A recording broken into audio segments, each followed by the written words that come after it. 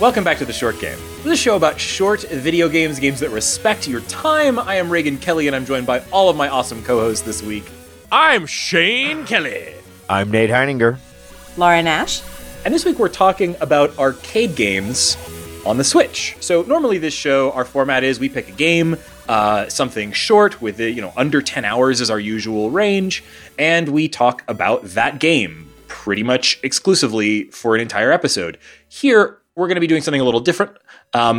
We all, I think, love the Switch. The Switch is a great console for short games, and I love playing games on my Switch. And I'm also a big fan of arcade games, arcade game compilations, and arcade game ports to consoles. And so I thought, why don't we talk about where those two intersect? Arcade games are kind of the ultimate short games in a way. And so that's what we're going to be talking about this week.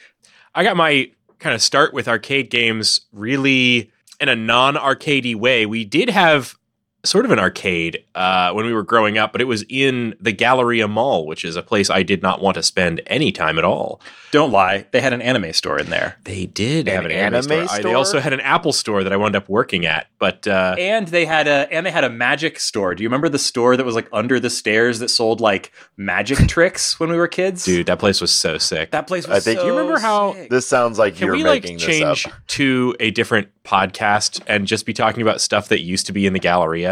I would actually 100% listen to a podcast that was just about stuff that used to be in malls. Stories about malls. Total sidetrack, but yes. Shane, continue. Mall history.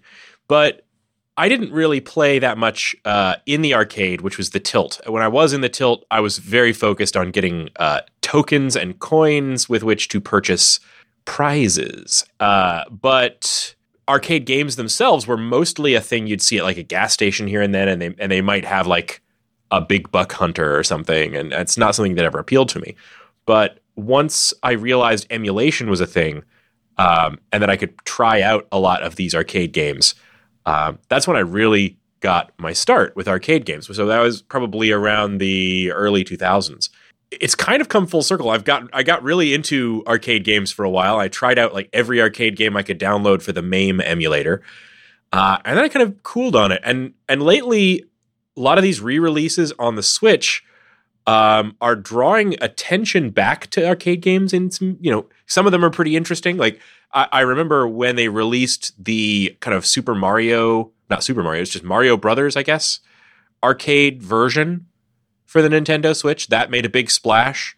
And then the release of Donkey Kong on the Switch also was making a big splash, right? So I think it's fun that we get a chance to talk about some of these cool old games. And doing this, I've discovered some games I never would have played anyway. So thanks for setting this topic up, Reagan. Yeah, my background on this is a little different. Although, I mean, we grew up together. Obviously, I went to the Tilt as well, but I never worked in that mall. So I didn't spend the kind of time around there that you did. But for me, I didn't really play a lot of arcade games until the PS2 era.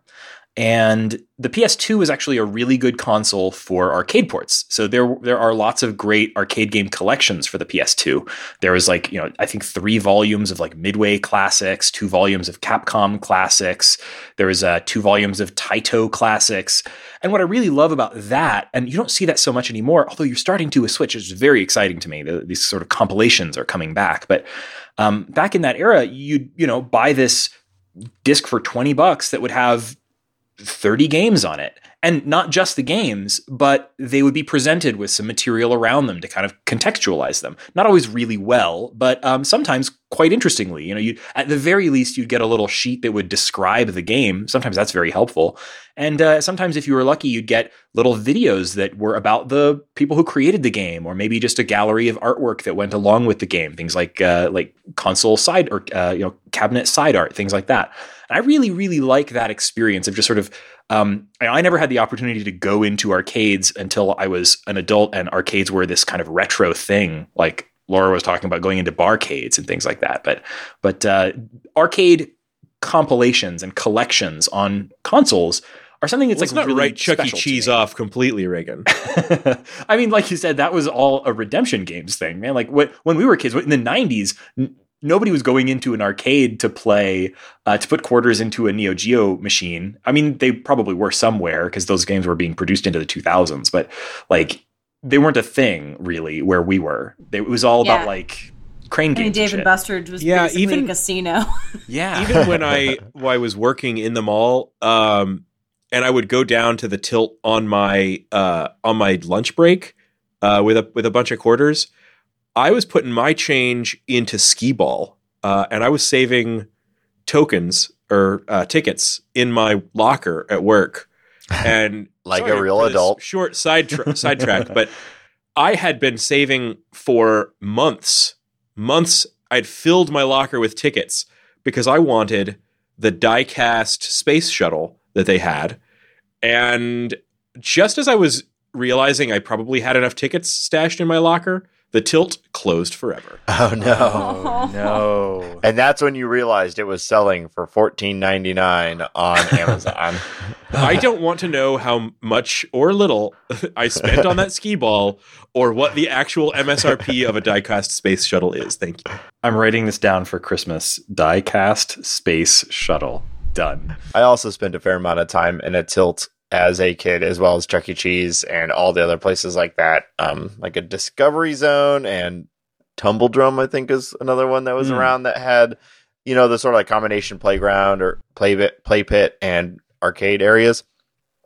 And I certainly, spent the majority of my time seeking tickets. I think of the ones where you just like literally drop a quarter in and hope it knocks more quarters into the thing. Oh yeah. So that you can maybe take that quarter or token and use it on the thing where you roll it down. It's like a bowling alley, and you just hope you hit the pin that has the highest number on it. And one of my most fond childhood memories is a machine that was malfunctioning somehow, where it was paying out like 3 or 4 times the tickets. Oh, and so no. I hit the 100 pin on that game, and it paid out like 400 something tickets. It was nuts. I had to like sit and loop the tickets into a nice stack as they were coming out so that they wouldn't just like sprawl everywhere, and I could guard them from anyone else that was coming around, and also try to like, I don't know, when you're like 8 or whatever, you kind of feel like it's a crime that it's you got away with something, spewing tickets that fast. I mean, for me, I think the quintessential arcade experience wasn't at an arcade. It was at the weird, like, kid-friendly sports bar named Skeeters that they would take people after soccer games. Yes. Yeah. We'd get a giant table for everybody. You'd order fajitas, and all of the kids would run to the 4 arcade games, which was the Area 51 shooting game, a Cruisin' USA game, and, like, 2 other machines that I clearly never played. I can tell you exactly what else they had. First place I played. Yeah, you'd play until your parents yelled at you. They had the Star Wars arcade game. Star Wars, that's the one. Yeah, with the vector monitor. Yes. That game was amazing. So cool looking at the time. And they also had pole position, which I could never not crash immediately in pole. That game's impossible. Yeah, it's a good game, and it's... Shout out to Skeeters. Yeah, I mean, Skeeters. None of these games are on the Switch as far as I know, but so Skeeters is great. I was going to say, I definitely always sought ticket games, but I did actually play a fair amount of the... I don't know if there's a genre for it, but it's like the giant multiplayer side, like beat 'em up games, so like the Simpsons like game the was a constant. X-Men, Turtles, all of that. There was one that I can't remember the name of it, but it was 2-player, and it was very modern. There was like guns, and you were fighting like while climbing up like a downtown building, and you'd get like machine guns and stuff like that. I don't know. I remember one time getting like $12 in quarters, and me and a friend played that game for what felt like an eternity, but really it was probably like a half an hour. But for an arcade game, that is an eternity. Absolutely. So those games have, like, I do think that has stayed with me because I love those, beat 'em ups, and I also love multiplayer games. And so when I would be in arcades, I was often trying to find like, friends to play those games with in the arcade, and that was. If I wasn't getting tickets, that's what I was going for. I remember going to a Fuddruckers, which is a kind of a burger restaurant chain thing, and they had a machine called Cowboys of Moo Mesa, which was a Capcom game that was kind of a spin-off of a TV show. There's a show that was a knockoff of the Turtles, where it was literal like anthropomorphic cow people who were also cowboys, even though that's weird. Oregon, they're cowboys. I don't know how it could be more clear. I know, right? The game was pretty much a clone of an earlier Konami game called Sunset Riders. So it's basically Sunset Riders rebranded with the Cowboys of Moo Mesa. And that was a pretty good game. Pun. Oh, God. Very good. Oh, God. Not Much intentional. And that game, I remember one of my most vivid arcade memories ever was, I don't know how we discovered this, but I also don't know if it was this specific machine or whether this is something in the Cowboys of Moo Mesa games across the world. There's not a lot of these games, and unfortunately, this game isn't even emulated, or at least not well, by MAME, so I haven't played it in a long time. But there was a bug where when it was counting down, like if you lost if you lost a life and it was counting down, asking you if you wanted to put in a new coin, if all 4 players, it was a 4-player game, just fucking slammed the buttons and wiggled the joysticks like crazy, like you had to really mess with it, like you're going to break the machine, and everybody had to do it all at once, then everybody would get a free play. So one person could put in a quarter, die immediately, and then everybody would wail on the joysticks and everything, and everybody would get in and play. So we played. How'd you figure that out? What do you do if you have no quarters in an arcade?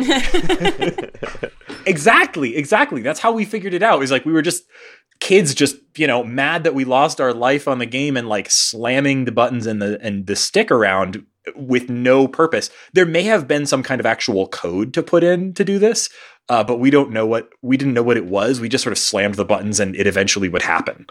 And I haven't been able to find any reference to this online. As an adult, I thought back on it. I was like, I'm sure that this is something that people have written about on the internet, right? I can't be the only person that discovered this. I have never found any reference to that being a thing in the Cowboys of Moo Mesa arcade game anywhere that I've looked over years. So I don't know. Did you check Moo Mesapedia? It was probably a short in that one machine, and when you guys were just shaking the hell out of it. But it was extremely repeatable. We did it on multiple visits to this Fuddruckers over, I think, several years. And then eventually, finally, that game went away. And this is like a story you tell when you're in a job interview to be a tester, by the way. Like, this is an example of something like, should you ever interview for that role, this is the story you tell, and everyone's like, it's innate to Ray. Maybe he was born this way. It's in my bones. I was born to be a cowboy. They got rid of the game. Mr. Fuddruckers somewhere is like, we're losing our shirts on Cowboys of Moo Mesa. Clearly. Yeah, and they're like, yeah, maybe this game just doesn't bring it in. Maybe it's the fact that it's a rebranded arcade game on a property that no one cares about. No one watched. No one cares about the Cowboys of Moo Mesa, a complete knockoff of the Ninja Turtles in a cowboy setting. Literally the first time I've ever heard of this. Yes, brand new to me. Man, you're really missing out. It was actually, like, honestly, I could have any arcade game in my house. You're going to say that now. It would be Cowboys of Moo Mesa. I really wish I could find a Cowboys of Moo Mesa machine for a reasonable amount of time. Oh, no. You could build your own. I'll be honest, I have some fond memories of that game, and I believe it would probably hold up. Yeah, it's a pretty solid game. Sunset Riders is pretty fun. I play that every now and then. It's great. Guys who are porting stuff to Switch, listen up. We get a hot ticket item for you. I think the fact that Konami is what it is today is like we're more likely to get a Cowboys of Moo Mesa pachinko machine than we are to get the game ported to Switch. All right, so now that we're 17 minutes into this episode, enjoy recording this into something that's like a 2-minute discussion. Because you're going to have to. This is the intro. Almost all of that is going in. Should it? There was a part where we just reviewed places we liked eating when we were kids. Hey, man, this is that capital C content that people come here for. So there's a few things about the Switch as an arcade platform that I kind of wanted to highlight before we dive into talking about specific games. Because I think the Switch is a really great system for arcade games. I previously thought that the PS2 was like the best console for arcade games, mostly just because there were a lot of good arcade games released on it. But the Switch has some unique stuff about it that makes it really good for arcade games. Obviously, it's portable, and so when you want to pick up and play a game, arcade games are perfect for that. It's great to be able to quickly flip over to play a couple of rounds of City Connection when I get frustrated with something like the Dark Souls Remastered or something. It's a great little release valve to have that on the same console. And the system also has some physical characteristics that I think make it really good for arcade games. Obviously, it has enough buttons and stuff, and that's good. But something that you see a lot with the Switch is that almost all of the games that were originally released with a vertical orientation for the screen have the option to rotate the screen, and the Switch is the only console ever, as far as I could think, that has, or except for the Atari Lynx, that has a rotatable screen. You can take the screen off of your Switch, lean it up against something, or use something cool like the Flip Grip. The Flip Grip is a little piece of plastic that lets you use the Switch with the screen rotated 90 degrees. Lets you play those old arcade games with a vertical screen orientation, things like shoot 'em ups and lots of stuff, even things like Dig Dug, with their original screen orientation. That's something you've never been able to do on any console to date. So the Switch actually has all this stuff going for it as an arcade machine. And I think people are responding to that because there's a whole lot of arcade ports to Switch. I'm going to have a link in the show notes to, I've been putting together a list. I was just curious one day and I was like, I wonder if I can come up with a list of all of the arcade games on the Switch. And so I sat down and it took a couple of hours and I did it. And there are several hundred. I actually need to go back and count, but there are a ton of arcade games ported to Switch, some of them as part of collections and some of them released individually as things like the Arcade Archive series. So I've got a list that I've put together of all of the Switch ports of arcade games that are out as of right now. You can check it out. But for the rest of this episode, we're going to be talking about some specific games that either we've played, either to kind of chat about on this episode, or that we think are worth kind of pointing people towards. And I got to say, you're doing the Lord's work, Reagan. Oh, I thank you, Shane. Absolutely. As someone who, I've had one of those office arcade cabinet consoles where they load it with 600 games, and I've seen so many people walk up to it, look at it terrified, and play Pac-Man. So anything you can do to...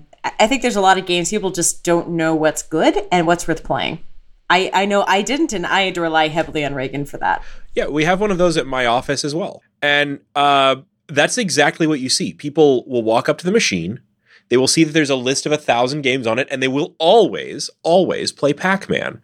And at my office, we have one that has a really clever design on it. It has like a fake game art on it for some kind of fake Canadian bear wrestling game. But I found out that if they left the key in it, you can open the cabinet and inside is a very jankily hooked up Windows PC. Yep. And you can load ROMs onto it. So I put Puyo on there. Nice. Very nice. What you guys talk about there, the sort of paralysis of that's the problem with MAME. People think like, oh, well, I just need to build a MAME cabinet, or maybe I'll just boot up MAME on my PC or something, and then I have access to all the arcade games in the world. And it's actually kind of a terrible experience. And that's kind of why I really like these arcade collections. The Switch has kind of a mix of arcade collections and individual downloads. And I tend to prefer the collections because even if it is just like, there's value even in just the curation of somebody sat down and said, well, here are the most interesting 15 games from the first 30 years of the company SNK. Or here is the Namco Museum Collection, which has maybe, I think, like 7 or 8 games in it. It's not a huge selection, but they're chosen by a human being, There's something really valuable about, and even the curation of just like, what do they decide to port to the Switch, which... There's not a lot of curation going on there. There's some pretty oddball stuff that I'm not sure anybody was specifically asking for ported to the Switch. Just wait till we talk about the game I played for this. Because I can't wait to hear how that worked out. Talk about curation. But curation is really important when it comes to arcade games. And that's why I think these ports of arcade games to consoles are not the lesser thing. Nobody reasonable is going out and collecting arcade boards. There are people who do that, but normal people. They're not reasonable, though. Right, they're very unreasonable. It costs hundreds of dollars to get an arcade PCB. Plus, like, you know, even if you're just frankly collecting PCBs, unreasonable, it's just ridiculous. And you know, MAME. Those of you who are listening at home cannot see the shelves behind Reagan in our Skype chat right now, which contain hundreds of dollars of non-arcade PCBs. Twist! Let me just say, collecting console games, reasonable. Collecting arcade games, unreasonable. That's my line, and I stand by it. So anyway, I wanted us to talk about some specific games that are on the Switch that are interesting and worth playing today, and maybe add a little bit of context about them so that if you're kind of vaguely interested in playing an arcade game on your Switch but not sure where to look, we might have some ideas for you here. And so we've each kind of picked one or two games, or maybe three, and we're going to talk about them. And I also have, towards the end of the episode, a kind of a larger list of games kind of categorized by what you might be into. So if you're into a particular genre or something, a few things that are on the Switch that you might want to check out. So, Shane, do you want to start with what you played? Yeah, absolutely. I got a chance to play a game that you have told me about before, and I had seen and almost kind of written off a little bit because it looks really, it looks extremely dated to modern eyes, but the charm is there, and it's an incredible game, actually, once I got into it. The game is called City Connection, and it is an arcade game from a company called, I think it's Jellico Cats. And yeah, it was made in 1985. It's a platformer where you are a car. And I had to look this up a little bit. So the game is called City Connection because you are driving a Honda City, which is a little hatchback, and you know, I had a little personal connection there because apparently the Honda City was known in Europe as the Honda Jazz, and the Honda Jazz, at least the current version of it, is known in the US as the Honda Fit, which is my car. So I was kind of excited. It actually still looks like it's a little hatchback, which basically what I drive, except mine isn't cool orange. But in City Connection, lore-wise, if you apparently read the Japanese card on the arcade machine that I've never seen, you are a woman named Clarice who is going around the world and decides that, well, what better way to remember her trip than by painting all the roads as she goes.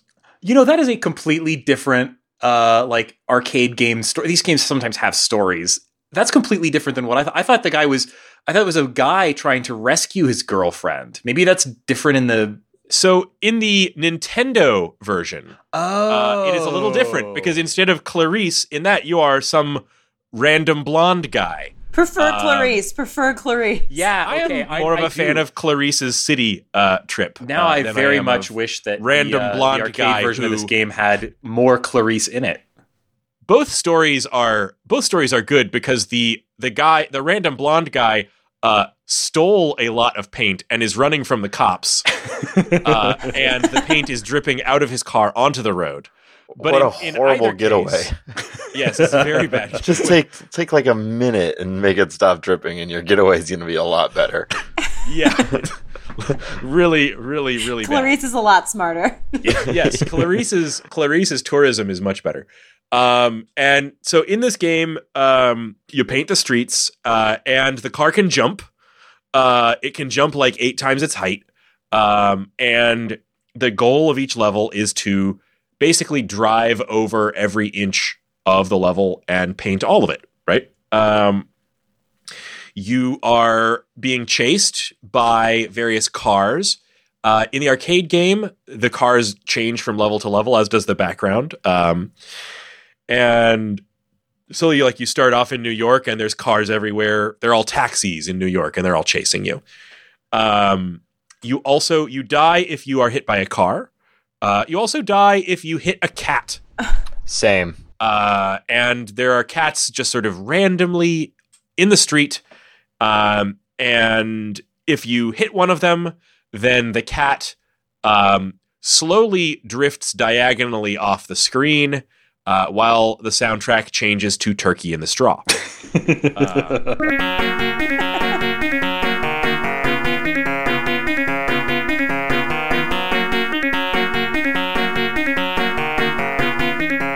I love the music in this game. Yes, it does have very good music.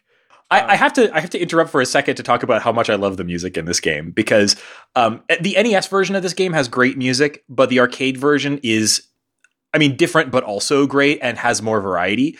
And something that I didn't find out about until I'd been playing this game for at least over a year and really enjoying it is that the music is a chiptune. So each level is a different city, and there are different versions of the background music that are meant to kind of. If you're in the New York level, it's meant to sound like rock, or if you're in the like London level, it's meant to sound a little more classical.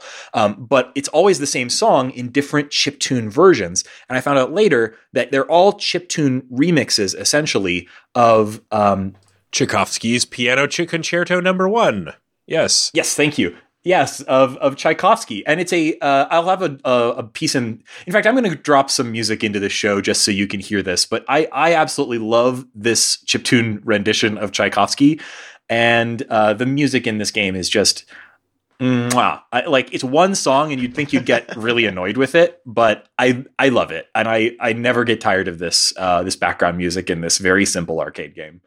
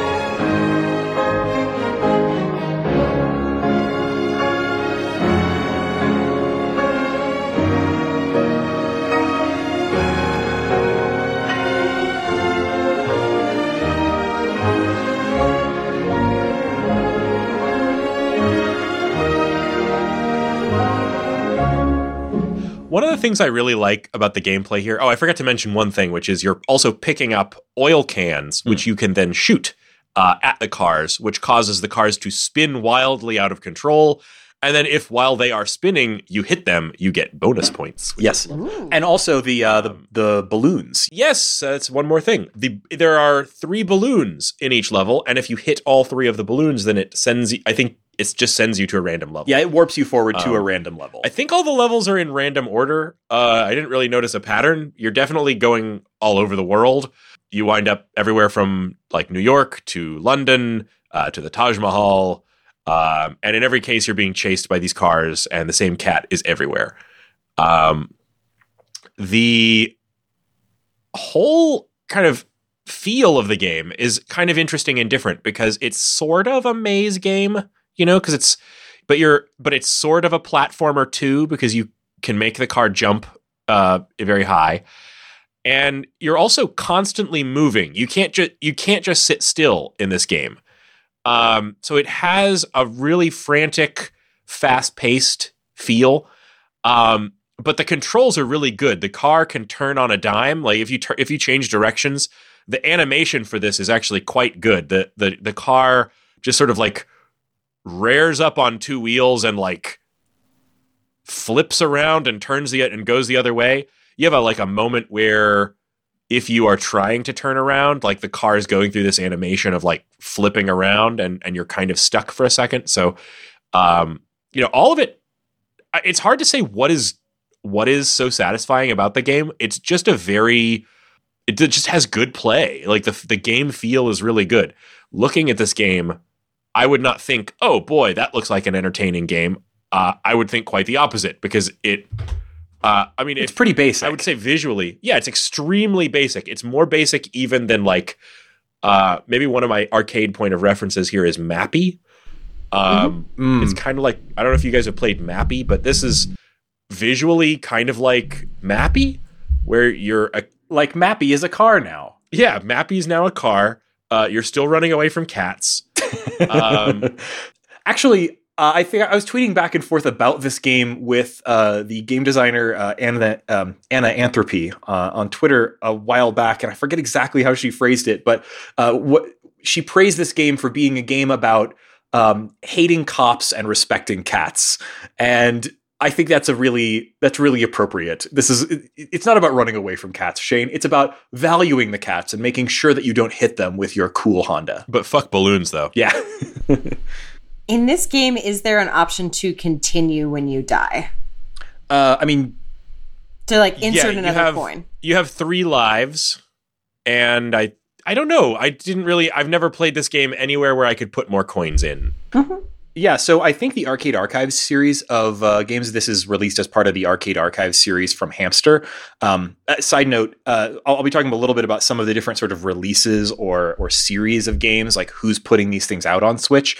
And pretty much the gold standard for as far as the single game, one at a time individual download releases is, Hamster's Arcade Archives series is the gold standard. They're great. And they do a really good job with the ports. They're all really like fluid, and I haven't seen any emulation issues with them. I believe the Arcade Archives games let you just map a button to coin. And so I think you can put as many coins in as you want. But I'm not sure for sure about this one because I don't usually do the continue on this one. This is a game that I like to play as a score attack. And so I like to see exactly, like I write down I have a note on my phone where I keep track of my scores for this, both in the NES port and the arcade port. And so I like to keep track of like what my high score is on this game. And so I usually do exactly 1 coin. So I'm not 100% sure. But I do think. Is this a healthy behavior? I don't know what the point of this game would be if you're not trying to like best your personal scores, because it's not like there's really progression. It's not like there's like a next level you can get to. Maybe if you're really interested in seeing more of the different cities and hearing the slight variations on the background tune. But it's just sort of not what the game is about, really. So I don't know. Yeah, I think I played it without caring about that and just sort of as a Zen activity. And if you find Zen in this kind of game, you probably will enjoy this one as well. So thank you, Shane, for giving me an opportunity to talk about City Connection on a podcast. City Connection is one of my favorite games of all time. And I've never had an opportunity to talk about it on a podcast before because it's too slight for a whole episode. So thank you. I love City Connection. Everyone should play it. If you don't play this version, the NES port is also absolutely fantastic. It's a little simpler, but it's basically the same. And I will say the Arcade Archive version of it, although I find these Arcade Archives to be a little bit spare, like they don't really go all out in terms of presentation. It does a very good job, and it has some nice amenities. It does give you things like different difficulty levels. Mm-hmm. I didn't really get to play around much with that. Online leaderboards. Usually they give you, if there's like for example, like a US and a Japanese version of the game, you usually get both, or sometimes you get multiple versions. So for example, like the Donkey Kong port has, I don't remember what all version, but it has like 3 or 4 versions of the game. So they do put a lot of effort into them. Yeah, I don't know. I couldn't really figure out the online leaderboards. They had 2 for this game. One is for the highest pointer and the highest runner. First off, I don't know what a pointer really is. I think it's most points and like most distance driven. Okay, all right. Well, top marks. Go get your Honda City.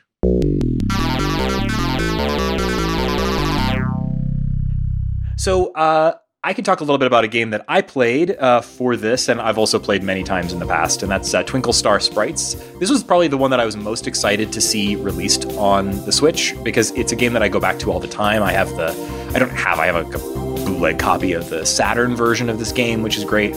And it's been released on a few platforms every now and then, but it's still kind of hard to get your hands on. So it's great to see this on the Arcade Archives for just $7 or $8 as a download. Twinkle Star Sprites is a shoot 'em up, but it's in the sort of cute 'em up subgenre of shooters. So it's a shoot 'em up, but it's very cutesy. You play as a little witch who's got like a cute bow in her hair, and she's a very cute little like anime character. It has a story, but nobody cares. The thing that's really unique about Twinkle Star Sprites is that it's a versus two-player shooter. So shoot 'em ups, of course, you bottom of the screen shooting up towards the top. Everybody knows what those are. This, you've got the screen divided in half with a great big line, and you're always playing either against a CPU or another player. And both of you are playing your own independent, separate little shooter games on both sides of the screen. But like something like Tetris or Puyo Puyo or other sort of versus puzzle games, where this kind of crosses with those, is that as you shoot the enemies that are coming towards you, you're trying to pull off combos where you're killing or shooting chains of enemies all at once. And when you do that, it sends those enemies as an attack over to your opponent's screen. And then they have the opportunity, if they can destroy those that you sent over to them, to send it back to you as a reverse attack. And there's actually sort of a ping pong or tennis kind of mechanic to this, where you're trying to pull off combos of enemies and trying to send them over to your friend's screen or to your, to the CPU opponent's screen. And it has some other kind of twists, and it's got a lot of like mechanics to it that I don't totally get all of them because I'm not that good at the game. I always enjoy playing it, but I'm not a master at this by any stretch. But things like, for example, if you bounce a attack back and forth several times, it turns into what's called a boss attack, where it sends this kind of large character over to your opponent's screen as an attack, and those vary depending on what character you're playing as, which is kind of fun. And there's a lot of other little stuff like that in this. Overall, I would say this is just a super fun game if you like shooters and you don't necessarily love the sort of like, every shooter is some variation on like, I'm flying a spaceship through an alien dungeon of intestines. And this is not that. It's very cute. I mean, is that just a shout out to R-Type? We've all done that. It is, but also all of the other stuff, like Gradius and there's a million. They're all like that. Whereas like this is ultra cute and super fun, particularly if you play two players. Against the CPU, it becomes very hard very fast. So you might very well beat the very first sort of NPC character you play against, but you're probably not going to beat the second one. Play this against another person and you'll have a really, really good time. And this is part of the Arcade Archives Neo Geo series, so it's a really good port. Highly recommended. All right, so I'm happy to talk about the one game that I played. But first, a little backstory. So Reagan, as we've said a couple times now, he really prepped for this episode for us. He provided this whole list of like games that are available, and then like here's games that look really good, or here's classics that have been re-released. Here's games that we should do because we're trying to cover good games. And I said, cool. Let me look at the list of all the games that are available. And one stuck out to me, and I said, nope, sorry, Reagan, I'm doing 2020 Super Baseball.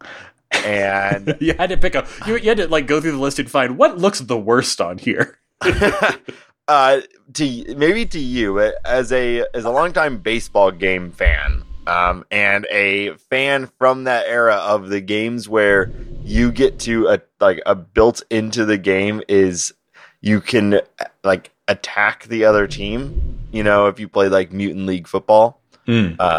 So it actually was appealing to me.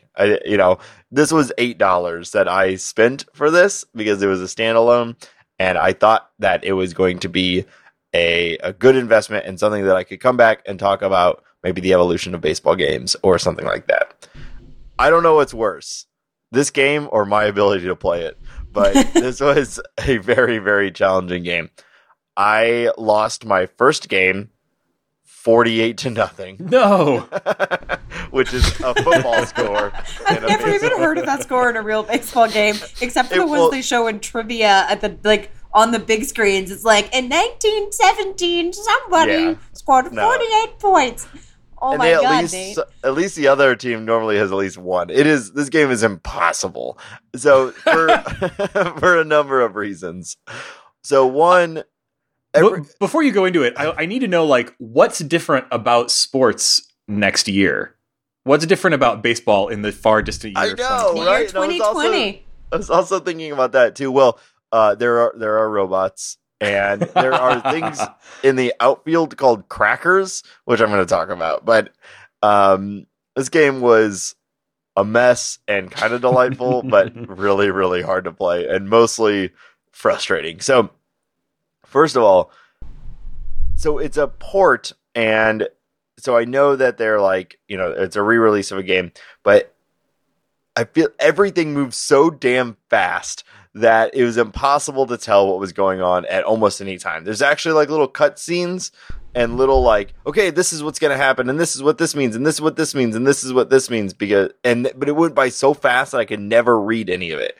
So I'm like, please, game, just slow it down. Whenever you were porting, why didn't they slow these scenes down? Like, to give you an example, they would, in between every inning, like a robot thing would come up and say, "The crackers have been placed," and they would give you an outline of the outfield with all these little things on it that are called crackers. I don't know if that's bad translation or what, but that's racist. They're landmines, is what they are. And so, first of all, everything moves so fast that it's hard to tell what's actually going on. But the game is basically, it's like baseball set in the future, obviously at that time, the future, and that you're play against, like, there's robots on your team, there's, you can upgrade people, like everything that you do, if you get like a strike or a hit or whatever, you earn money, and then you can use that money to upgrade your team. And it all actually, like, in the heart of it, like, I think there's some cool stuff, but it's just so impossible. There's like some things that modern baseball games have done that this game, obviously, it came out in like the late 80s or whatever, didn't know how to do, which is when a ball is hit in the air, the camera follows the ball, and what it does is you control whatever like player is closest to the ball in that time, but you can't see any of the other players unless they're on the screen. So what happens is if they hit it in the air, it'll be like, okay, the second baseman, it went above his head. So you're playing as the second baseman and you're running like back after it, but then it'll switch as soon as the screen enters into the outfield, where maybe the outfielder, wherever he was or she, there is, the game has evolved in 2020 because there's both men and women playing. It's a better future. Finally. And yeah, finally. Robots, women, everyone on the field. Robots and women? And crackers. And crackers. But then the camera so then you gain control of wherever that outfielder was when the screen touched him, and you might have been running like right, because that's where the ball's going. But then the guy that you take over is like on the other side of the screen, and now you're running the other way from where you meant to. So it's basically impossible to catch a fly ball. And there are these pads out there that there's a jump. If you jump, it springs you like 30 feet in the air. But the animation for that is super, super slow. So if you do it and you miss, the ball just bounces way away, and you're like, okay, I guess I got to wait for my guy to land before I can go and grab the ball and try to throw it in. And there's like two buttons, there's throw and then there's hit. Of course. So I would spend like 20 minutes trying to get them out and get out of an inning. And then when I would go at bat, I would like strike out or hit, because they know how they can control their own game. They would catch everything that I hit. So I was unable to score a run. And whenever I was pitching, I would give up 48 runs. It was taxing. So then I started thinking, okay, so this is a game where you can like hurt the other team. So like in Mutant League Football, there was a way that you could win, or at least like gain an advantage, by trying to kill everyone else on the other team. And then they would have like literally less players, and so you'd have like a better chance. So I was like, oh, okay, maybe this game does that. And but I couldn't figure out how it worked, because every time I would hit, see, in baseball, you hit, you could very clearly control where the pitch is going, so you could hit the other team intentionally. Well, they got $1,000 every time you hit them, and you lost $100, and so they would immediately use that money to make their guys better. And if you hit a robot player twice, though, they would explode. So I was like, okay, cool. So I just got to kill all their players before the end of the game. I don't know. But they always seem to replace them. So all I was doing was giving them more money and reducing my money. So they were getting more and more and more powerful while I was getting less and less powerful. So I could not, it's like, why can I blow up their robot if it only hurts me? I don't know. I assume that there's some sort of complex ecosystem in this game that does, or maybe complex isn't the right word, but there has to be a way that I could like utilize this and take out players, but I could not figure it out. And I was so bad at it, and it was so impossible to tell what was going on, that I highly recommend you all go and buy this game right now. I am so ill-equipped to understand, like, there's no chance, as someone who's basically has no video game experience. I'm sure this would be... think, so the modern baseball games are very complicated, and they try to emulate the game. Like, there's a lot of decisions that are going on. It's a game of inches. Everything is like, you have like a lot of placement on the pitches. Everything has to be perfect. Like, modern baseball games are like a combination of like quick time event and like planning games. And if you enjoy baseball, they're fun. So I could see that being overwhelming for someone who's not into baseball. If you picked up a modern baseball game like MLB The Show or something like that, yeah, that's like way too much. It'd be really, really hard to play. You would think a baseball game from like 1988 where there's 2 buttons and like that's really all that's going on is hit the ball, catch the ball. You would think that would be approachable. This one is very much not. Also, they do, so I think it's the Arcade Classics thing. They clearly wanted you to just have to put money into this game all the time, because even in the port, it will interrupt mid like fly ball or pitch coming at you. Be like, give me a coin. Yeah, it'll be like 10, 9, 8. So even if you maybe are doing okay on the timing in that pitch or in that catch, it felt like there was like a 1 in 3 chance that it was going to be interrupted by the timer counting down. That and you sucks. You had to like reset your entire thing. It might have just been that I was so bad at it that everything felt like really, really long, but it seemed like it was timed to be like, it only goes when you're like mid like moment. People think mobile games have bad monetization. Yeah, right. But oh my God. These old arcade games were really something. There's sort of a middle point, right? Like, I think that the 80s arcade games and into the early 90s were mostly pretty sane. It's not that they gave you a ton of gameplay for your quarter, but it's more just like they were really designed around like a play session being a single, credit. And that like you'd play it for 1 credit and then you'd get your score and that was it. Whereas like, I think later on, early 2000s, a lot of it shifted to encouraging you to put more quarters in as you go, which isn't necessarily bad, particularly if you're playing on something like this where you can put an endless number of quarters in, but it just is a different philosophy that like it is a little more like that mobile game, like whale kind of thing. It's not so much about like, let's get him to play another game. It's about, let's get him to pay more to continue the game he's already in. Yes, that's basically what mobile games, which have become the arcade games now, do. Yeah. Right. I would like the industry to return to Moo Mesa monetization. Bring back Moo Mesa. Yeah, if you're in the middle of your mobile game and it's about to run out, you just like start really throwing the phone around. Smash your screen to continue. So I'm glad that I bought it for this like 3 minutes that I get to talk about it with you guys. But this is like maybe Nate, I really tried to warn you. I really tried to steer you towards something else, but you would not listen. I'm really glad you bought it because I looked it up on Wikipedia and its cover art is certifiably insane. So I'm just glad you bought it so that we're going to have sensible pictures for the games we played. And then yours, which is some flyer from a European concert, and it's like a guy screaming and a robot playing baseball. I don't understand it.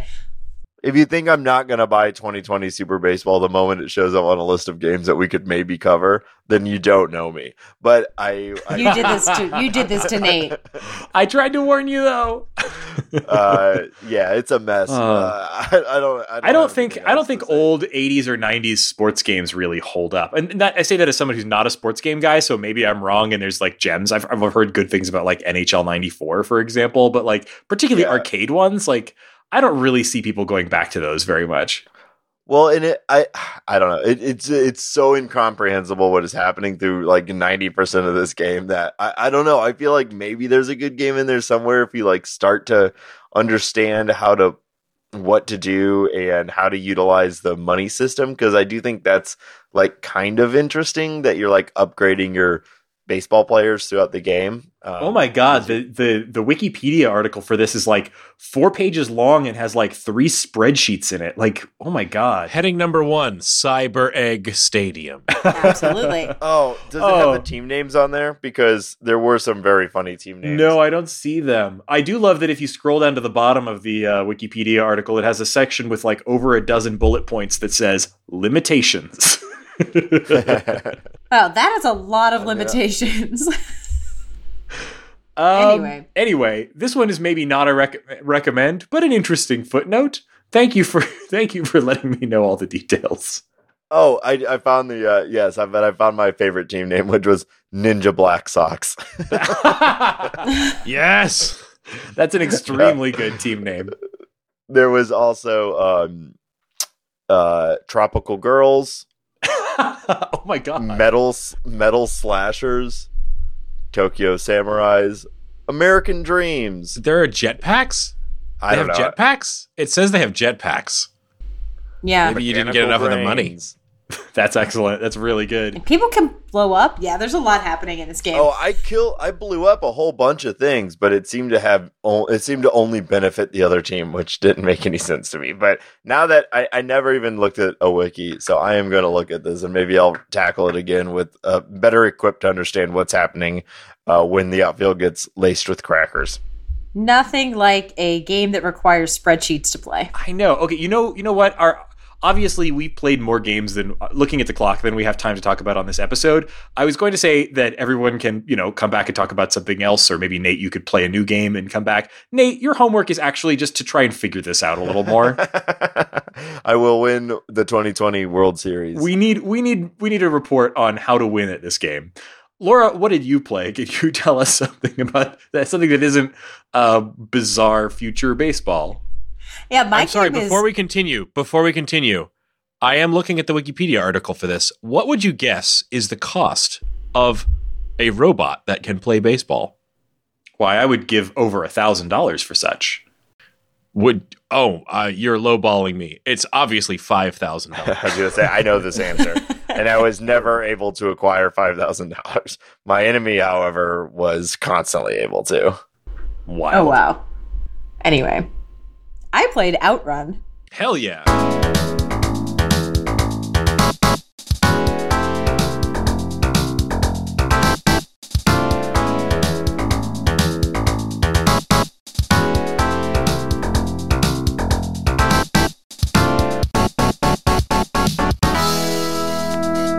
Outrun is a racing game, and it originally actually was in a actual little car with a steering wheel, but I think there's not much you lose when you play it on the what is obviously a port from the 3DS, because when you want to use the manual, they make you like move things like a cursor and click on buttons, which I found hilarious.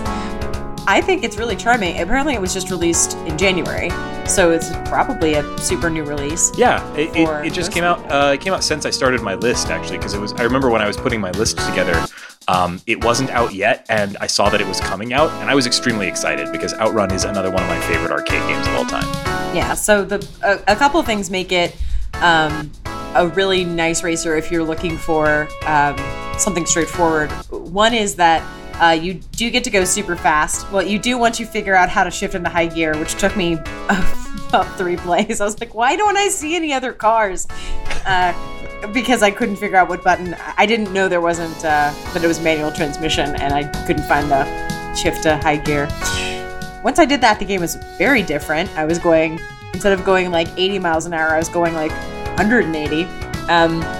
Big difference. The other thing is the turns are really steep. There are cars and trucks on the road, and you're not racing anybody else per se. You're just trying to get to the end of the course before time runs out. Yeah, that's why when I describe this game, I usually don't call it a racing game. I usually call it a driving game. You're racing the clock. What makes this really feel good is even though you're not competing against other people, you're still going extremely fast and you're trying not to hit other cars.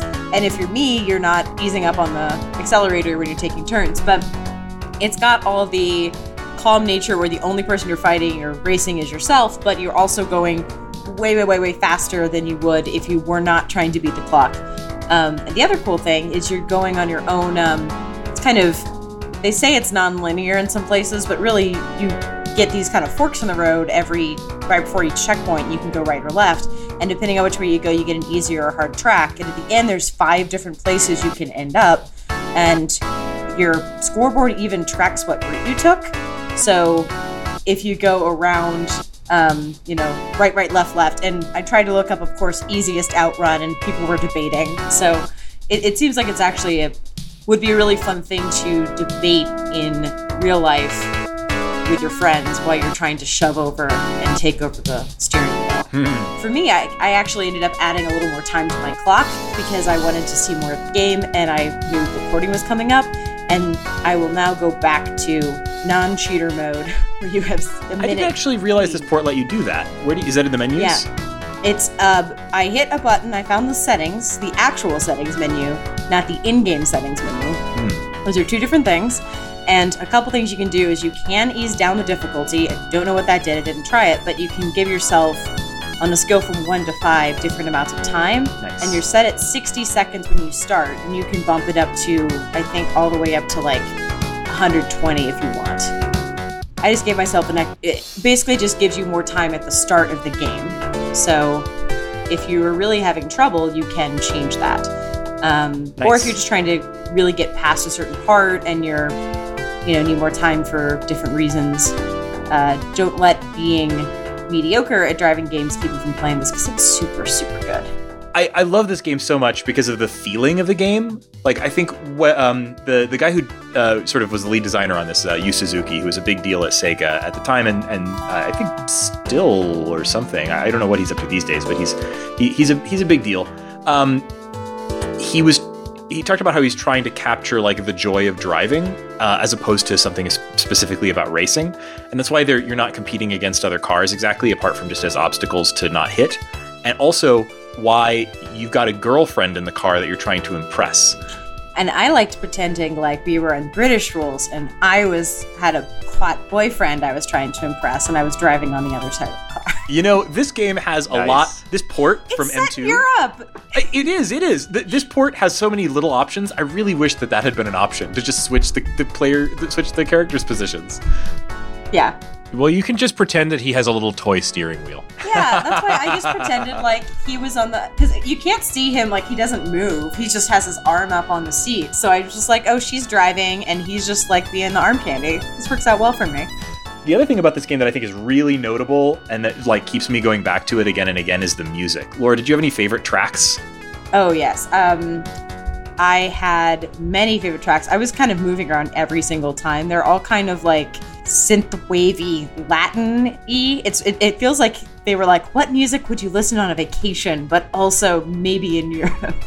It seems like they're trying Outrun to make is literally a subgenre of synthwave. Yes. Like there's a whole Outrun inspired by the soundtrack to this game. It's a whole thing.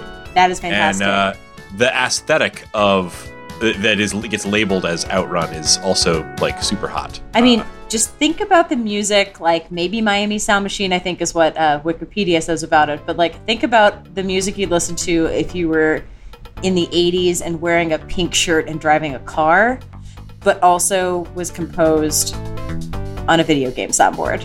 because that's what music sounds like. I really liked Passing Breeze. Oh yeah. Which is, but you can pick your tracks and they let you see the little thing, little hand moving the dial to different radio stations. And at the end, the last track, which I think is custom for the port, shows them putting in a tape deck, like a tape in the tape deck. I love that. So M2 is so good at these ports. M2 is a company that has been doing ports mostly to the 3DS in the past of arcade games. And the 3DS version of Outrun is great too, by the way, because you can get a... This is a port, I think, of the 3DS version. I think they probably are using some of the same code, but there's new stuff in this that isn't in the... Because I have both, and there's new stuff in this that is not in the 3DS version. Some new music options, some new settings options, and also it's much higher res, because obviously the 3DS is like 320 by 240 or something. There's like a widescreen mode, yeah. Yeah, so this is, I think, a little better than the 3DS version, even though the 3DS version has the 3D mode, which is actually kind of cool in superscalar games like this.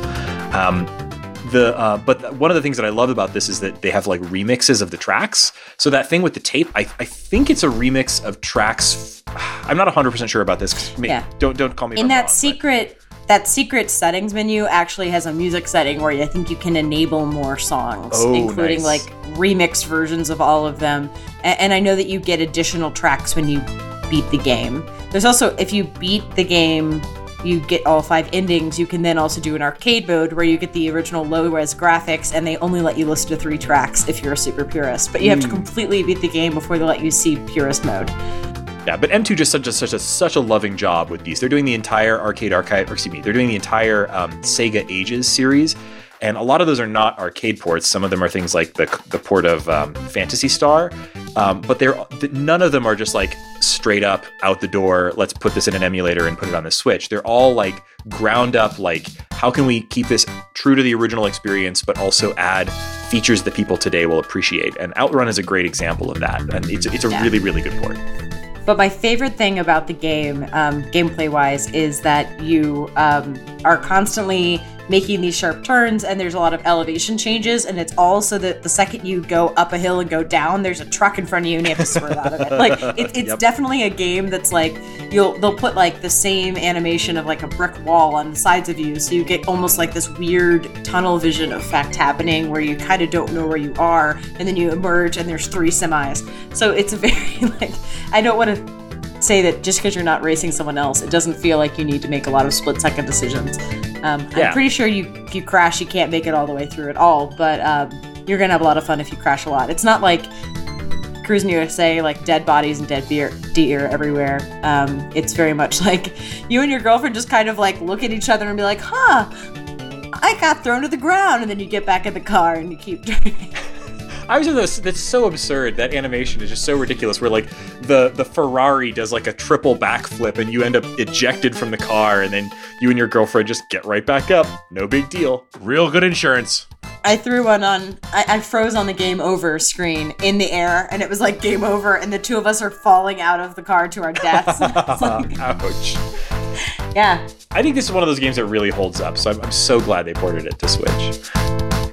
Okay, so looking at the clock, we are already coming up on an hour, and so we had originally planned to talk about a few more games. This is just going to have to separate off into a separate episode, which will probably be coming to you pretty soon because we're all prepped for it and everything. But what I wanted, sort of, yeah, sort of. We're all. You just played the robot baseball. I just learned I am more prepped next time because I just read that. So if you blow someone up, they lose all their upgrades, but every time you hit someone, they get $1,000, which goes right back towards those upgrades. So I can't. I think it's worth it if they're super upgrade. I've got some number crunching to do, you guys, and next time I hope to have only lost maybe 30 to nothing. I will report back. Got to play that Moneyball. Is this what's meant by Moneyball? You both made the same joke, and yes, this is exactly what they mean by Moneyball. So before we wrap up, we kind of chatted about what types of games are interesting to people who have different sorts of interests. You know, the thing about arcade games that can be difficult is like you might not know. We were just talking about that. Everybody walks up to the arcade machine with 600 games on it, and everyone plays Pac-Man because everyone knows Pac-Man, and you can play it immediately, and you're not going to suffer like Nate did with Baseball 2020. So there's a lot of variety on the Switch, and so I wanted to kind of go through some different categories, either genres or kind of categories of games, and just a few things that, if that category appeals to you, might be the things you might want to check out. So I'm going to kind of go through this kind of quick, but if you're interested in shooters, first of all, on the Neo Geo, there's two great shooters. I've only played one of these, but I hear they're both great: Pulse Star and Blazing Star. And actually, at the moment, I can't remember which one I played, but they're both good. R-Type has a really good port. Actually, I haven't played this port, so I can't say that, but I think it was good when I saw the version of it this is a port of the version from the PS3 or Xbox 360 that's been re-released. It's called R-Type Dimensions EX, and it includes an updated, quote-unquote, version of R-Type 1 and 2, but also includes the original games if you don't like the, quote-unquote, updated graphics. And also, probably the biggest surprise is that Psycho was a sort of late 90s, early 2000s shooter developer that made a lot of games that for either arcades or some also later for the Dreamcast. And there's ports of almost all of their games on the Switch, which is a weird thing to port, but some of them are really good. So the ones of those that I specifically think are worth checking out, if you want a more sort of graphically rich and maybe a little more modern shooter with some 3D elements, would be Strikers 1945, Zero Gunner 2, and Gunbird 2. All three of those games are great. I played a lot of Zero Gunner 2 and Gunbird 2 on the Dreamcast back in the day, and those games are really good shooters. With beat 'em ups, you've got basically a lot of options. The biggest one would be that Capcom has a beat 'em ups collection, and it's $20. It's on the eShop. Unfortunately, it does not have a physical release, or I would already have that. I love buying physical releases of these things, but the beat 'em ups collection from Capcom, $20, includes like 7 games, including Final Fight and Captain Commando. Both of those are awesome side-scrolling, sort of belt-scrolling beat-em-up games. If you liked things like the X-Men and Turtles games, and maybe even things like Sunset Riders, check those out. They're great. If you want something a little more retro, there's Double Dragon 1 and 2 in the Arcade Archive series, and also Renegade, which is a kind of a janky but really interesting game that was the beginning of the Kunio-kun series. So if you liked River City Ransom, for example, this is that same series. It's just a little different with kind of Americanized sprite work.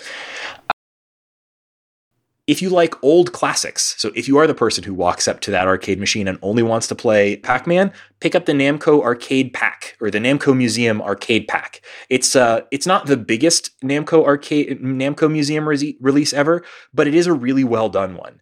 And if you get the physical version, so it includes a bunch of really good stuff. It's got Dig Dug, it's got Pac-Man, it's got Galaga, it's got, I think, Galaga 1980, whatever. It's got Splatterhouse, which is great. Rolling Thunder, so really good stuff. And also, if you pick up the physical version, it includes Pac-Man Championship Edition 2 Plus, which is a really good modern version of Pac-Man you might want to check out. Obviously, if you like racing or driving games, Outrun is probably the thing to check out.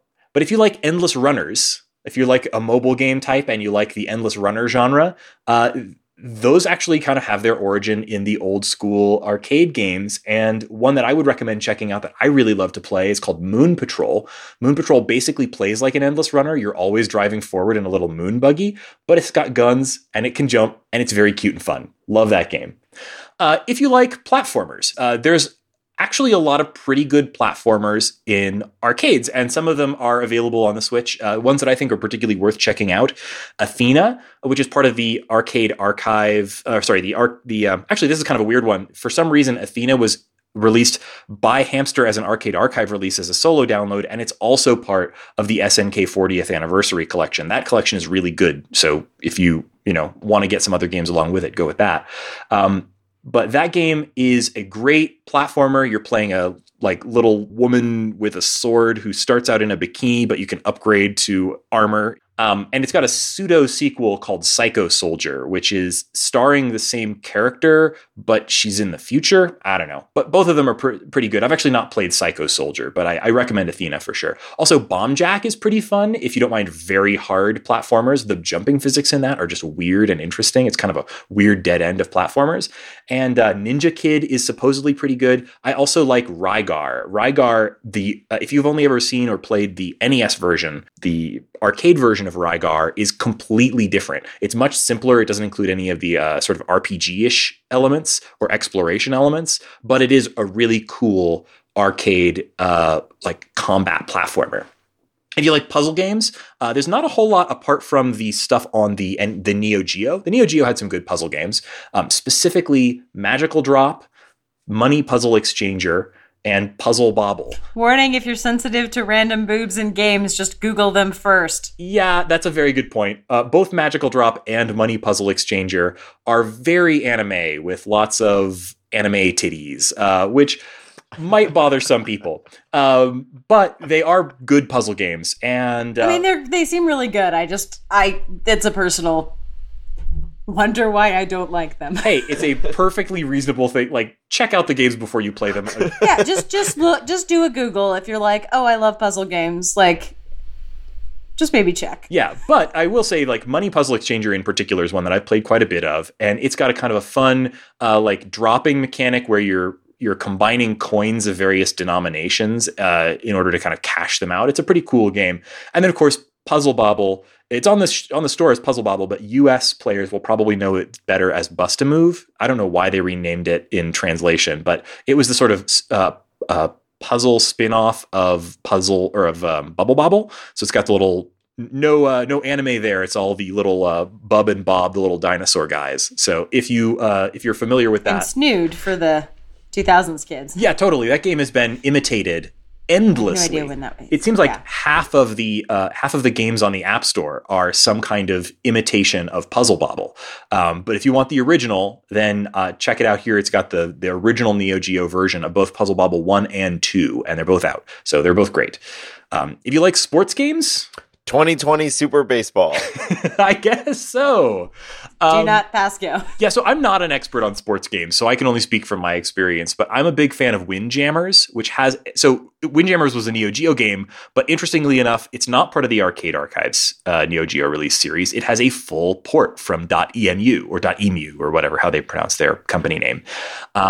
And it's a really solid port with like slightly upgraded graphics. I think they just sort of switched to widescreen. It's still got the original pixel art, but it's got online multiplayer. If you haven't seen Windjammers, it's basically a fighting game where you're throwing flying discs at each other. So it's kind of a cross between tennis, ultimate frisbee, and Street Fighter. And it's a really fun, interesting game, and you can play it online, which is unusual for most of these. Also, if you like golf, which I do, it's sort of the only sports game genre I actually play, Neo Turf Masters is pretty okay. Ringing endorsement. Yeah, I mean, if you really want a golf game on the Switch, there's probably others. Just buy Golf Story. Oh, yes, Golf of course. Story. What were they thinking of? Don't play this, play Golf Story instead. But if you want an arcade version for some reason, this is there. Continuing on the list, if you like party games, I would recommend checking out Pac-Man Versus. This was originally released on the GameCube, and it is a versus game where one person plays Pac-Man and everybody else plays Ghosts. And the design with the Switch is that you play with two switches. One person plays as Pac-Man and they have a separate screen, and all the ghosts play on a different screen. And they've done this in a really clever way where only one person has to own the game. They have a separate download that's a free download that only works as sort of the player 2 version of the game. So that's out, and it's really neat.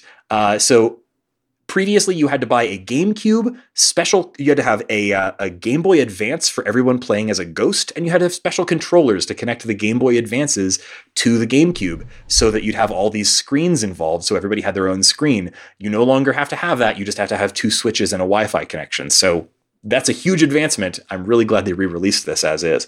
If you like fighting games, there's a lot of fighting games on the Switch already, but they're probably the retro ones or arcade ports, keeping only to things that have actually been out on an arcade cabinet. Street Fighter, there's 30th Anniversary Collection, as well as Ultra Street Fighter 2, which is supposedly kind of like a ultimate version of Street Fighter, or Street Fighter 2 rather. There's a lot of Neo Geo fighting games as well. The ones that are probably most notable would be the Garu Mark of the Wolves, the King of Fighters series. All of them are on Switch. And if you want an oddball option, Waku Waku 7 is real weird. And finally, if you want run and gun games, if you liked things like Contra or Metal Slug or things like that. Yeah, Metal Slug, all of the Metal Slug games, I think, are on Switch now as part of the Arcade Archive series. But there's some other stuff that you might not have checked out.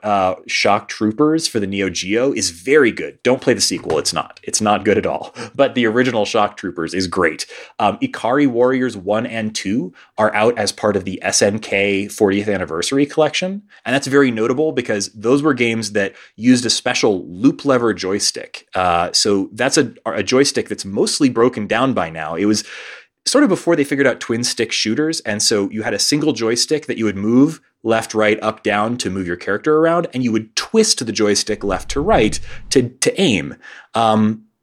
If you play this game on MAME today, it doesn't play right because they couldn't really emulate that. Well, the people at Digital Eclipse took the time to basically rewrite the code of this game to turn it into a twin stick shooter, which is different from the original, but is much, much more playable. So this is probably the first time you've ever been able to play Ikari Warriors 1 and 2 kind of as intended on a console. Really exciting.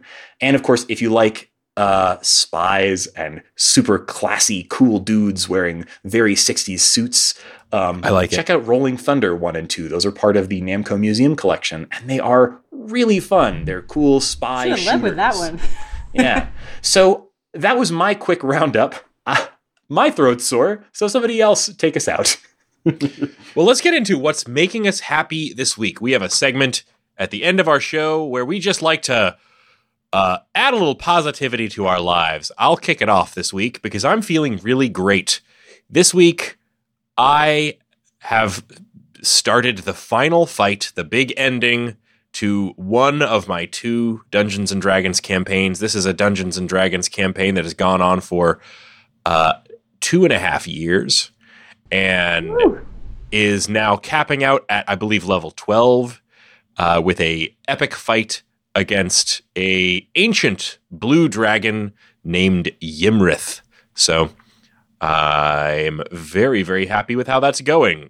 It's very epic. We got through one whole session that's just nothing but literally the first half of that fight. So good times. Nice. Excellent. Love a good dragon fight. I sure do. Laura, what's making you happy? This week, I'm really excited because I discovered the British panel show Taskmaster. It is a show where a dude gives a panel of 5 comedians stupid tasks to do. It might be things like draw a horse while riding a horse. Or like that's another great. one was like, rescue this cat from a tree, best cat wins. And they look for the cat for a few minutes and realize it's a stuffed animal. And also it's like way, way up in the tree. There might be things like, this is a watermelon. Like in the next stream, there'll be a watermelon. Your job is to eat as much of the watermelon as you can in 60 seconds. And only one of them realizes that it's going to be a whole watermelon, and he finds a knife before he walks in. And other people just take it and they throw it on the table and they eat it. Another woman just was like, oh, I thought it was going to be like a melon buffet and I would just eat. Like she just kind of wanders around. So it's everybody on it is a comedian, which is what makes this better than it would be on the US show. There's like 8 seasons of it, and it's not streaming anywhere. But if you go to the Reddit, our panel show, there are links, and I'll leave it at that. Awesome. Maybe one of those links will find its way into our show notes. It is one of the funniest, smartest, stupid shows I've ever seen. That sounds like. So you sent in the chat. You sent me a video of them. What was the challenge? It was like imitate a classic arcade game. Apropos so for this I episode. haven't gotten that. It's like in the 6th or 7th season. One of the asks is make a physical version of a classic video game. You have 1 hour, and then you show all the videos. And they're wonderful. That's the only one I saw, but it was definitely, it sold me on it. It was great. Yeah. So what's making me happy this week is pretty simple. We had, so my brother-in-law visited us and he brought a cake. And that cake was amazing. And so I wanted to mention how good this cake was because it was the highlight of my week. So this is the berry chantilly cake from Whole Foods. So if you have a Whole Foods near you, go in and pay the $22.99 or $30 depending on size and get yourself a berry chantilly cake. It is amazing. It is the best cake I've had in a very, very long time. So it's got moist cake in layers separated by chantilly, basically whipped cream icing, and it's got berries in there in the middle. Plus, it's got a bunch of berries on top, and the berries are glazed and they're shiny and tasty and sweet, and it is the best cake I've had in a very long time. So that's what's making me happy this week is the berry chantilly cake from Whole Foods. Everyone should go get one. That sounds great. I'm not a big cake person, but you've convinced me. I also love that you had the price points. Appreciate the research. I am a big cake person, and blending into society has been hard.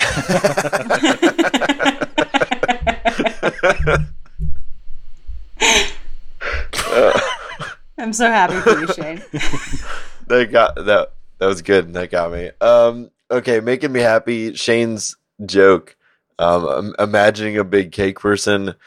Also, so over the weekend I tried to make a cast iron pizza, and while there's your first mistake, wrong ingredients. A pizza made inside of a cast iron, like skillet, Mm-hmm. and it was, dude, I love my cast iron skillet. That's the shit. It was mediocre, Aww. but it makes me happy to try things like that, and I know how to make it better next time. So I will. Nate, you're such a good person. I will make it better next time. And also, I am starting to plan, since I am moving soon to a house that will be ours and a more permanent residence. I'm going to build a brick oven in my backyard. Oh my God, that's awesome.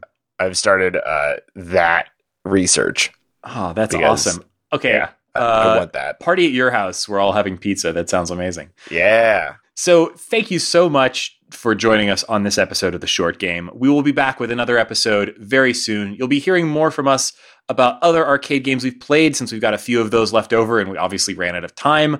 But we'll have lots of other short games coming up in our more traditional format. If you, listener, have a short game for us that you think we ought to check out, either one that's on the horizon that you think might be interesting and you're interested in hearing somebody's take on it, or if you've played a short game, something under 10 hours, and you really like it, let us know. We're specifically looking for recommendations. That's how we choose most of the games we cover on this show.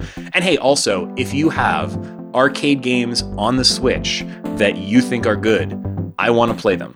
So let me know what you're playing, and we will probably talk about them on another episode of this show. That's been it for The Short Game. You can find our show on Twitter @_shortgame, or you can find our website at www.theshortgame.net, where you'll find a contact form, great way to get in touch with us, as well as our searchable show notes page, where you can search our entire back catalog of episodes for a game or topic that you're interested in. Of course, you can also find me on Twitter @RayganK. That's RayGanK. Laura, where can people find you? You can find me on Twitter @Laura J. Nash. And Nate, where can people find you? You can find me on Twitter @NateSTL. And if you want to contribute to my future brick oven, you can find me on the Cash App @NateSTL. Hey, we should all share our Cash App. I will reserve you a slice. And Shane, where can people find you? You can find me on Twitter @8BitShane. And thank you once again for joining us on this episode of The Short Game.